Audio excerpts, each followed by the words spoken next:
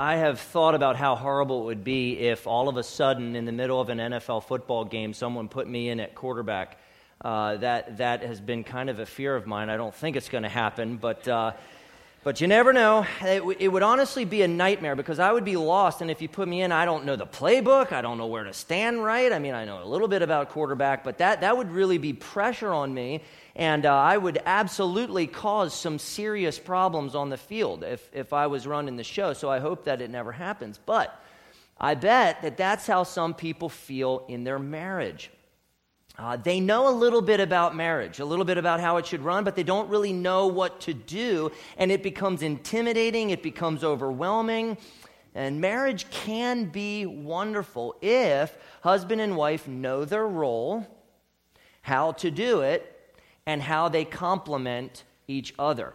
Now, I'm impressed with NASCAR pit crews and what these guys can do. Now, you don't really have to be into NASCAR in order to appreciate what these guys do, but they can change 4 tires and refuel a car in less than 12 seconds. That's 20 lug nuts off, 4 tires off, 4 new tires on, 20 lug nuts on, 24 gallons of gas dumped into the tank, all in less than 12 seconds. That's impressive. How? Well, they know what needs to be done. They know their role, and they know how they complement each other. Greg Morin, who's a pit crew coach, said this: "It is safe to say that if you don't have a well-performing pit crew that does execute well on pit road, you're going to affect the overall outcome of the race in a potentially hugely negative manner." And he's right. Just 6 guys over the wall: front tire changer, front tire carrier, jackman, rear tire changer, rear tire carrier, and fueler. Everyone has a role. It's different, it's unique, and it's essential. They work together as a team. Greg Morin said this: "They have the team mentality, but they're also able to block everything out and focus on their specific task at hand." That is absolutely crucial in a marriage as well. Husband and wife are a team. In fact, God's word says that they are one flesh, and they need to focus on what God calls them to do. They have different roles, and those different roles complement each other. And things absolutely will break down if either one fails to complete their role. So what I'm going to tell you today and next week is completely countercultural, because honestly, God is countercultural. I'm going to give you the biblical view, and I ask that you consider it according to the Scripture. The past 3 weeks, we've looked at the purpose, problem, and power of marriage, and today and next week, we're going to look into the performance of marriage, of what God calls husband and wife to do, beginning today with you, husband. All right, now, tomorrow is opening day of buck season, as I understand. Am I right on that? So we have some guys that are not here. So wives, if your man is not here today, I ask you to please consider having your husband listen to this message. Encourage him. I think it will really challenge him, and I think it will really help him and you. So, husbands, my goal today is to help you understand your role so that you can be a great husband for the glory of God and the joy of your marriage. This is meant to challenge you. It's meant to equip you and encourage you. So let's begin here. Your wife is God's good gift to you. Your wife is God's good gift to you. Men, you'll do much, much good if you, as a husband, if you are truly and sincerely grateful to God for your wife and treat her as the precious gift that she is to you. God has blessed you with a wife. The more you treat her as God's gift, the better off you are. Thankfulness for your wife can greatly increase and enrich the joy of your marriage, enrich your marriage, and protect you really against completely destroying your marriage. Exodus 20, verse 17 warns, "You shall not covet your neighbor's wife." How many husbands lose their precious wife because they selfishly and lustfully desired some other guy's wife? You see, at the heart of covetousness is unbelief and ingratitude. One of the best defenses against desiring another woman is gratitude for the wife that God gave you. Men, are you grateful for your wife? To God, do you thank Him for her? She's not perfect, but she's yours. A gift, a precious gift. And if you treasure her, then I think she's going to be a greater blessing to you. Listen to Proverbs 18:22. It says, "He who finds a wife finds a good thing and obtains favor from the Lord." Proverbs 19 verse 14 says, "A prudent wife is from the Lord." Proverbs 31:10 says, "An excellent wife who can find? She is far more precious than jewels." Do you see your wife as God's good gift to you? Do you treasure her? Does she know that you treasure her? How would she know that you treasure her? Ingratitude weakens marriages. God said, "Give thanks in all circumstances, for this is the will of God in Christ Jesus for you." God gave you a wife. Be thankful for her. Thank God for your wife in front of your wife. Husband, your gratitude is powerful in the life of your wife. Let's go to Ephesians 5. God made you, husband, God made you the Christ-like head of your wife. Wives, don't riot. Stay in your seat. There is next week and there's this week, so you got to listen through. Here's what God says in the Bible.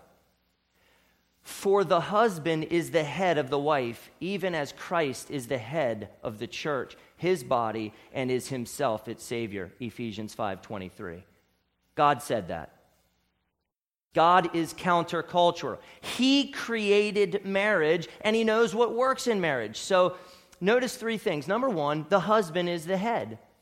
Number two, the husband is the head of his wife, not everybody else's wife, and not all women.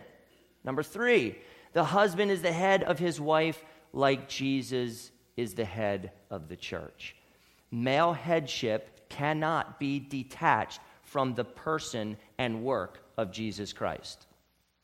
When you understand who Jesus is and what Jesus has done for his bride, the church, then you can begin to understand what male headship in marriage is all about. Without Jesus, without the gospel, you will flat out distort what male headship looks like in one way or another. You see, male headship in marriage is a cultural abomination. Men and women often hate the idea, they kick against it, yet it's so frequently misunderstood. So here are a few reasons male headship in marriage is so bad-mouthed in our culture, and I think you'll identify with these. Women are often considered unequal, wrongfully. Many times they're oppressed, and sometimes they're abused. Male chauvinism and feminism have been culturally acceptable. Masculinity and femininity are grossly misunderstood. Many men have just flat out been terrible leaders. Submission has somewhere along the line become a bad word. It might be good for laws, it might be good for the military, it might be good for sports teams, it might be good for businesses, but for wives, no. The real Jesus is not respected or considered someone to emulate. Jesus submitted to his heavenly Father. And on top of that, he submitted to his imperfect earthly parents and even Rome. Think about that. God in the flesh, submitting to humans. Jesus is also the head over the church and everything. But probably the biggest reason male headship in marriage is disdained is because of a disinterest in and an ignorance of the Bible. People don't know and they don't care about what God says about relationships, marriage, and sex. They don't care. Most people believe whatever they want to believe and whatever allows them to indulge their sinful desires. Get rid of God, and who becomes God? You do. So here's a little tip for the strength and joy of your marriage. Don't listen to the culture. Study marriages from Scripture, what God says. Do you think when you look at marriages in our culture that our culture is getting marriage right? All right? Listen to God. Study your Bible. Obey God. You can't be a good husband without the Scripture and without the Spirit. Ephesians 5, it settles any debate over male headship, super clear. But headship is so controversial, so here's more Scripture. Study Genesis 1 through 3. Study Numbers 5, which mentions 3 times a wife being under her husband's authority. Study the presence of male headship throughout the Old Testament. Ask yourself why the Bible says Adam is responsible for the fall of humanity. Why Romans 5:12 says sin came into the world through one man. If you know the story, that should pique your interest. Consider 1 Corinthians 11:3, which says, "But I want you to understand that the head of every man is Christ. The head of a wife is her husband, and the head of Christ is God." Male headship in marriage is linked to headship within the Trinity. We're going through nominations for leading elder right now, and deacons as well. One qualification for an elder comes from 1 Timothy 3, and it says, he must manage his own household well. The Greek word for manage is proistemi, which means to set over or to put oneself responsibly at the head or lead, even caring for something that's under your direct protection and leadership. So this implies that male headship in marriage. That's what it implies. So we'll get to this next week, but what does it imply when God tells women to submit to their own husbands? Husbands, God gave you the role of head or leader, not because you are better, not because you are stronger, not because you are more spiritually mature, but because God wants to communicate something through you about Him. Your headship is about God and reflecting what He wants you to reflect. So be careful what you communicate through your headship. Don't lie about God through how you treat your wife. Pastor Doug Wilson wrote this: husbands are speaking all day, every day about what Christ thinks of the church. And because such speaking is inescapable, they are either telling the truth or they are lying. No husband has the option of silence.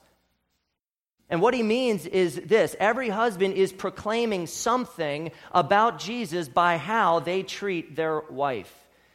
If they treat their wives biblically, they tell the truth about Jesus. If they treat their wife sinfully, they lie about Jesus. Either way, their actions say something about Jesus. Pastor Wilson gave some great examples of how husbands can do this. I just think it's so helpful. It's 4 paragraphs. And I wanted to help you, so let me read this for you.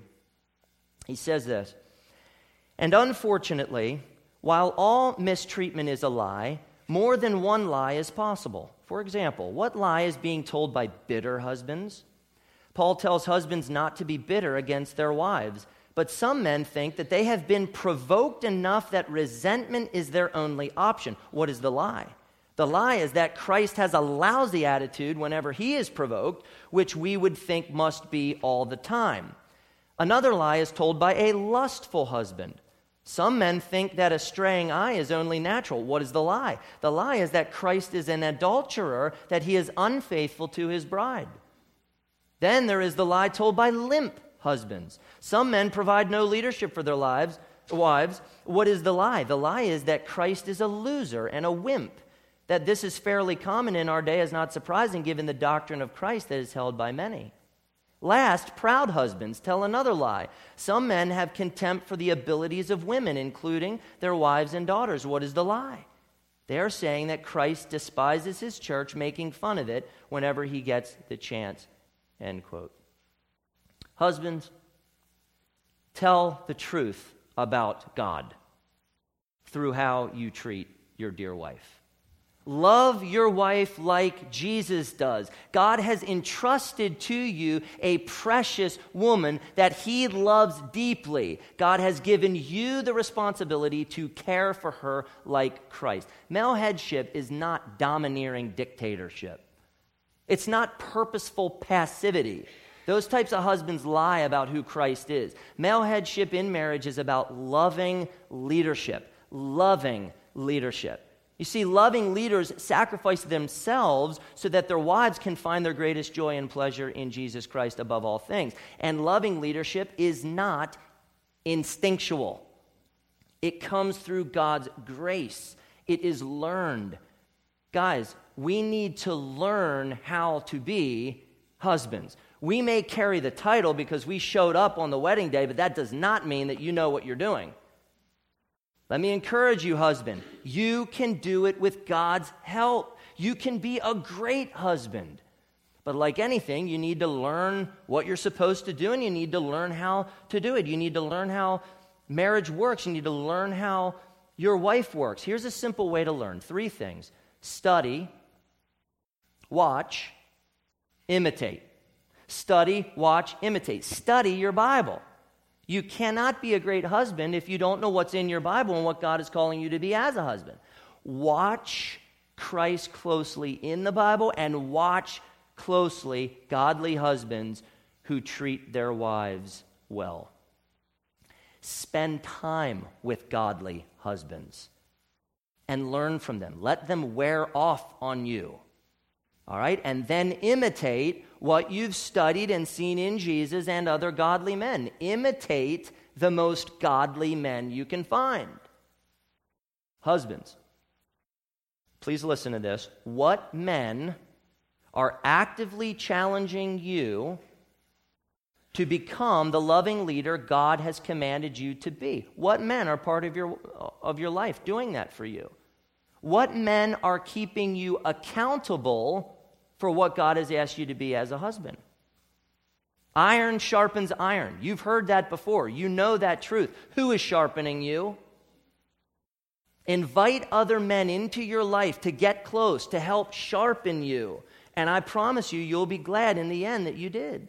So let me just summarize what male headship is all about in one sentence, and then I'll flesh that out. It's pretty easy to remember. Here it is. Husband, love your wife just like Jesus does. That's it. Love your wife just like Jesus does. If you do that, you're going to be a great husband. Verse 25 says, husbands, love your wives as Christ loved the church. So Christ is the model of a husband's love for his wife. How did Christ love the church? He gave himself up for her. He sacrificed himself for her. Leonardo da Vinci is probably the best artist that ever lived. That you could make a great case for that. From the Mona Lisa to the Last Supper to the Vitruvian Man, his work attests to his extraordinary skill. Da Vinci was an assistant to artist Andrea del Verrocchio for around 10 years.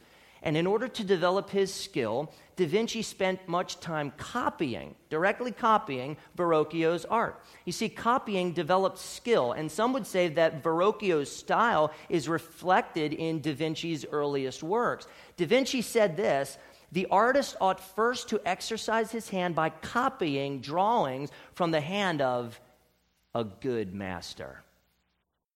Who are you copying, men? Your dad? Your friends? Some guy that hung out in a garage and drank beer and worked on cars and paid attention to you? There's a reason why budding artists don't spend their time copying artwork from a kindergartner. We need to copy the master husband, Jesus Christ. The best husbands are the best apprentices under the best husband, Jesus Christ. So I want to flesh that out. Here are 9 things. 9 simple things that will help you love your wife like Jesus does. Number 1, love Jesus way more than you love your wife. Some would say that in order to have a great marriage, you need to put your spouse or your marriage first. Wrong. That's what we call idolatry. Jesus talks about that.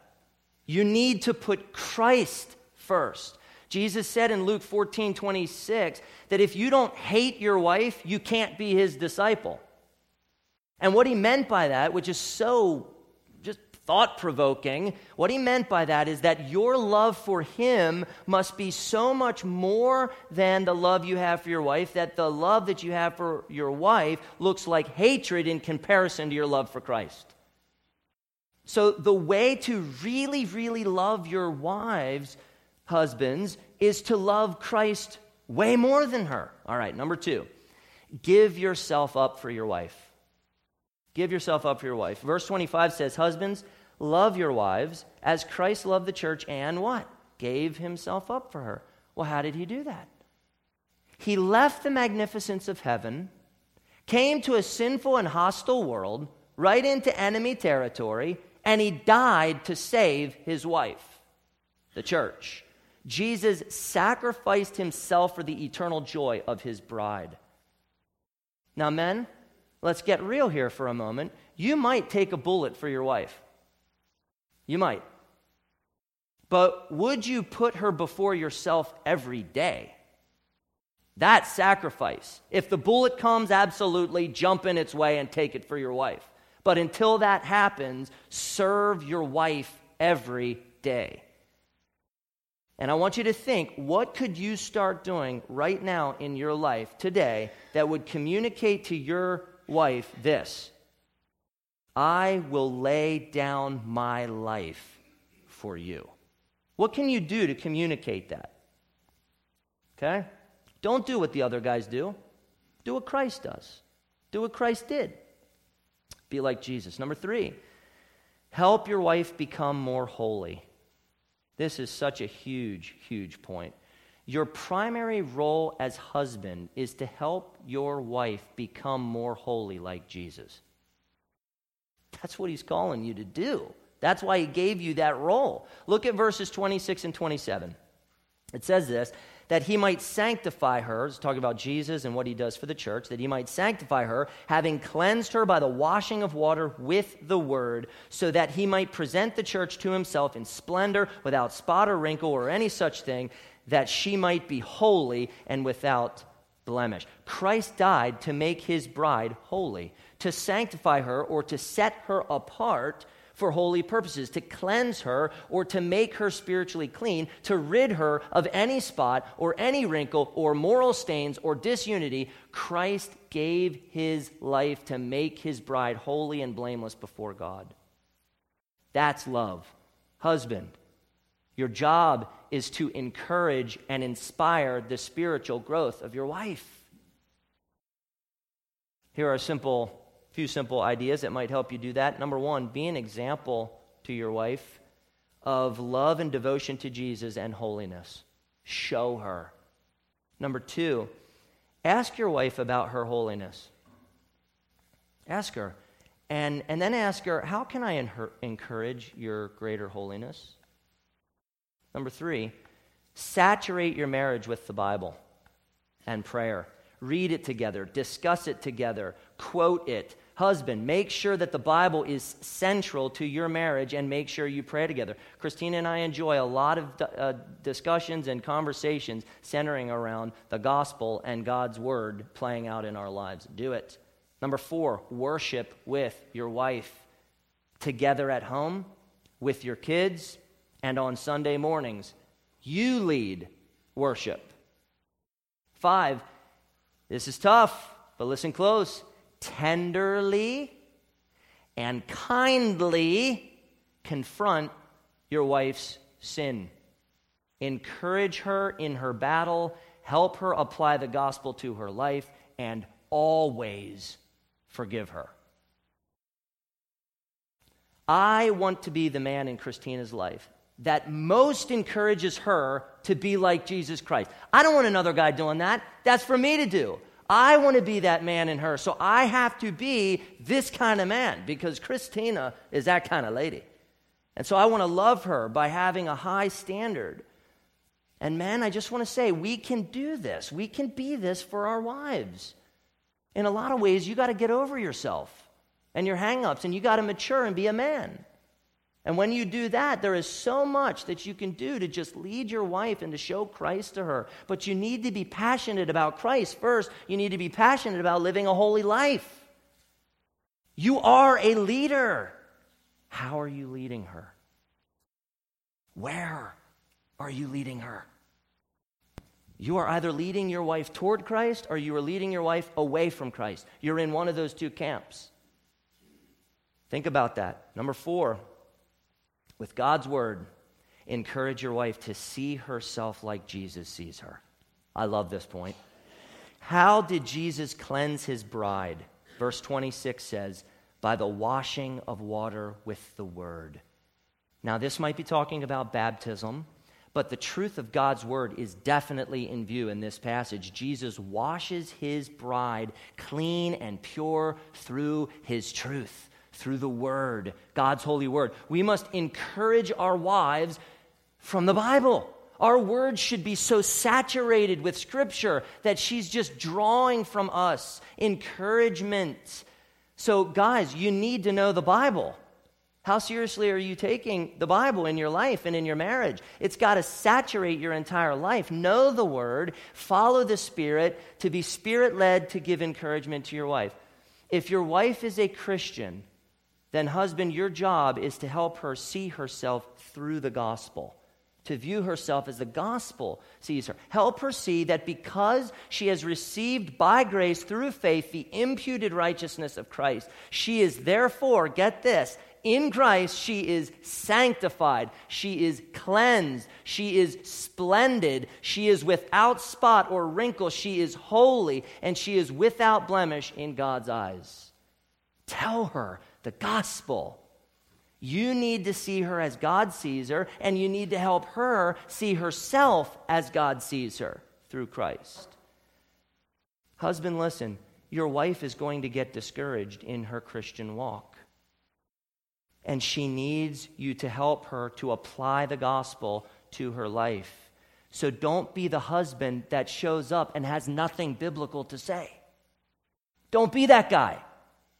That's a terrible place to be in. Say the gospel. Point her to Christ. Remind her of the promises of God that he gives in his word. Too many Christians' husbands, they sit there and they have very little to say because they simply don't know God's word and they're not taking it seriously. And their wife is like crying out, can you just help me along the way? Now, if your wife is not a Christian, brother, you better be sharing the gospel with your wife. That's on you. In great hopes that God may someday have a breakthrough in her heart and save her from her sin and eternal destruction. That's on you, bro. Non-Christian or Christian, you hate your wife if you remain silent about Jesus. You show active hatred towards her. Be a husband equipped with the truth of God's word so you can be helpful to your precious wife. Number 5, your wife belongs to Jesus, and your responsibility is to prepare her for him. Did you get that? Verse 27 says, so that he might present the church to himself in splendor. If your wife is a Christian, she ultimately belongs to Christ, not you. She is not ultimately yours. She is the bride of Christ along with you. You are also, Christian man, the bride of Christ. He will come for you. He will come for her. And until he does, it is your job to prepare your wife to meet her eternal husband. You must ready her for the great marriage supper of the Lamb. Is she ready? Are you stepping up your game to prepare her? Think about on a wedding day, all that a bride does to get ready. It can be sickening sometimes. I mean, they do everything. Every little thing, and they cover it, and then they get stressed out about it. But Christina was a champ, wasn't stressed. We enjoyed our wedding day. It was awesome. But a bride usually just has so much to do on the wedding day. The groom is coming for his bride. How are you preparing your wife to meet Jesus? Are you making absolutely sure that she is pure and beautiful and ready for when he comes? He's coming. And for a time, Jesus has given you leadership over this precious woman. Don't be the husband that neglects the spiritual beauty of your wife. Because Jesus doesn't want his bride to be neglected and he won't tolerate it. Men, by God's grace and the Spirit's help, you can prepare your wife to meet Jesus. What a divine responsibility. What a divine privilege. Number 6, you are one flesh with your wife, so love her like you love yourself. Verse 31 quotes Genesis 2:24. Therefore a man shall leave his father and his mother and hold fast to his wife, and the two shall become, what is it? One flesh. You are one flesh with your wife. And with that in mind, look at verse 28. In the same way, husbands should love their wives as their own bodies. He who loves his wife loves himself. For no one ever hated his own flesh, but nourishes and cherishes it, just as Christ does the church, because we are members of his body. Then jump down to verse 33, which says, let each one of you love his wife as himself. Men, you love yourself a lot. You do. Way more than you think you do. Love your wife with the same intensity that you love yourself. As you love your wife, you love yourself because you are one flesh with her. Does that make sense? So it's in your best interest, husband, to love your wife. It's best for you. All right, verse 29 says, husbands should love their wives. It's the Greek word ophelo, meaning a debt that you owe someone. I find this very interesting. One Greek dictionary said, to be under obligation to make a payment as the result of having previously received something of value. That's great. God gave you, men, something of incredible value called your wife. She is precious, and you are under an obligation to pay to her your love, Christ-like love. You're obligated. You have to, and it is your joy and privilege to do so. Think about it this way. Your wife is entitled to your Christ-like love. She's entitled to it. Give her your selflessness. She is valuable. God gave you headship for that reason, to show love, to reflect Christ to your wife. Number 7, nourish your wife.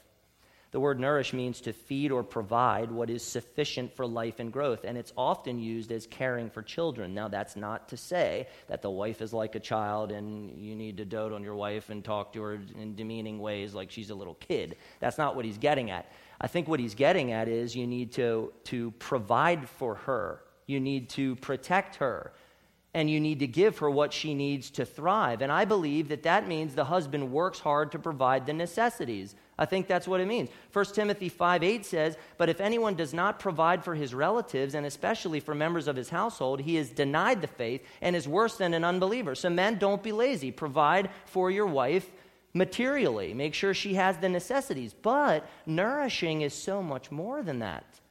It's also spiritual nourishment. That's the most important. Just be for her what she needs to thrive in Christ. Number 8, cherish your wife. To cherish, this is great, is to impart warmth and tenderness, tenderly care for. You cherish your wife when you hold her and treat her as a precious gift. Again, Jesus is our model here. He cherishes his bride, the church. Every single Christian man and woman is tenderly cared for by Christ. He cherishes you, believer. He cherishes you. You are precious to him. So husbands, it is your responsibility to regularly treat your wife with tender and affectionate care. The strongest men are gentle men. You get that? They are kind, and their wives know that they are valued. Colossians 3:19 says, husbands, love your wives and do not be harsh with them. That means don't do things that foster bitterness in your wife's heart and spirit. Don't do that kind of stuff. 1 Peter 3:7 is so good. Listen to this. Likewise, husbands, live with your wives in an understanding way, showing honor to the woman as the weaker vessel, since they are heirs with you of the grace of life, so that your prayers may not be hindered. And I think so many men will just go, weaker vessel. She's weak. Watch yourself. Weaker vessel does not refer to the mind or the will or maturity or capability. It means that God has made men and women differently. The physique of a woman is on average weaker and more delicate than men. It's God's word and it's science. I read that quote, across dozens of sports, women's world speed records consistently fall 10% short of men's records, end quote. But you see, that has absolutely nothing to do with their value and competency in life. It just means she is weaker and she's valuable, and you should honor her as the weaker vessel. There is a reason why a porcelain vase is put up on a stand to display its beauty and purpose. There's a reason for that. You admire it. And that's not to say we just admire women for the way that they look. It's to say that they're delicate, they're valuable, they're beautiful, and that they display the brilliant creativity of their maker. She's valuable, so treat her as a weaker vessel that should receive honor. Husbands, do not be rough with your wife.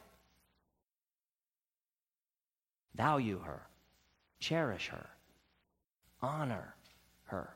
Number 9, love your wife so faithfully and extravagantly that others see Jesus in your love for your wife. You've got to get this point. Verse 32 shows that marriage is all about Jesus. Love your wife so that Jesus will be magnified through your love. Marriage is simply a momentary allegory.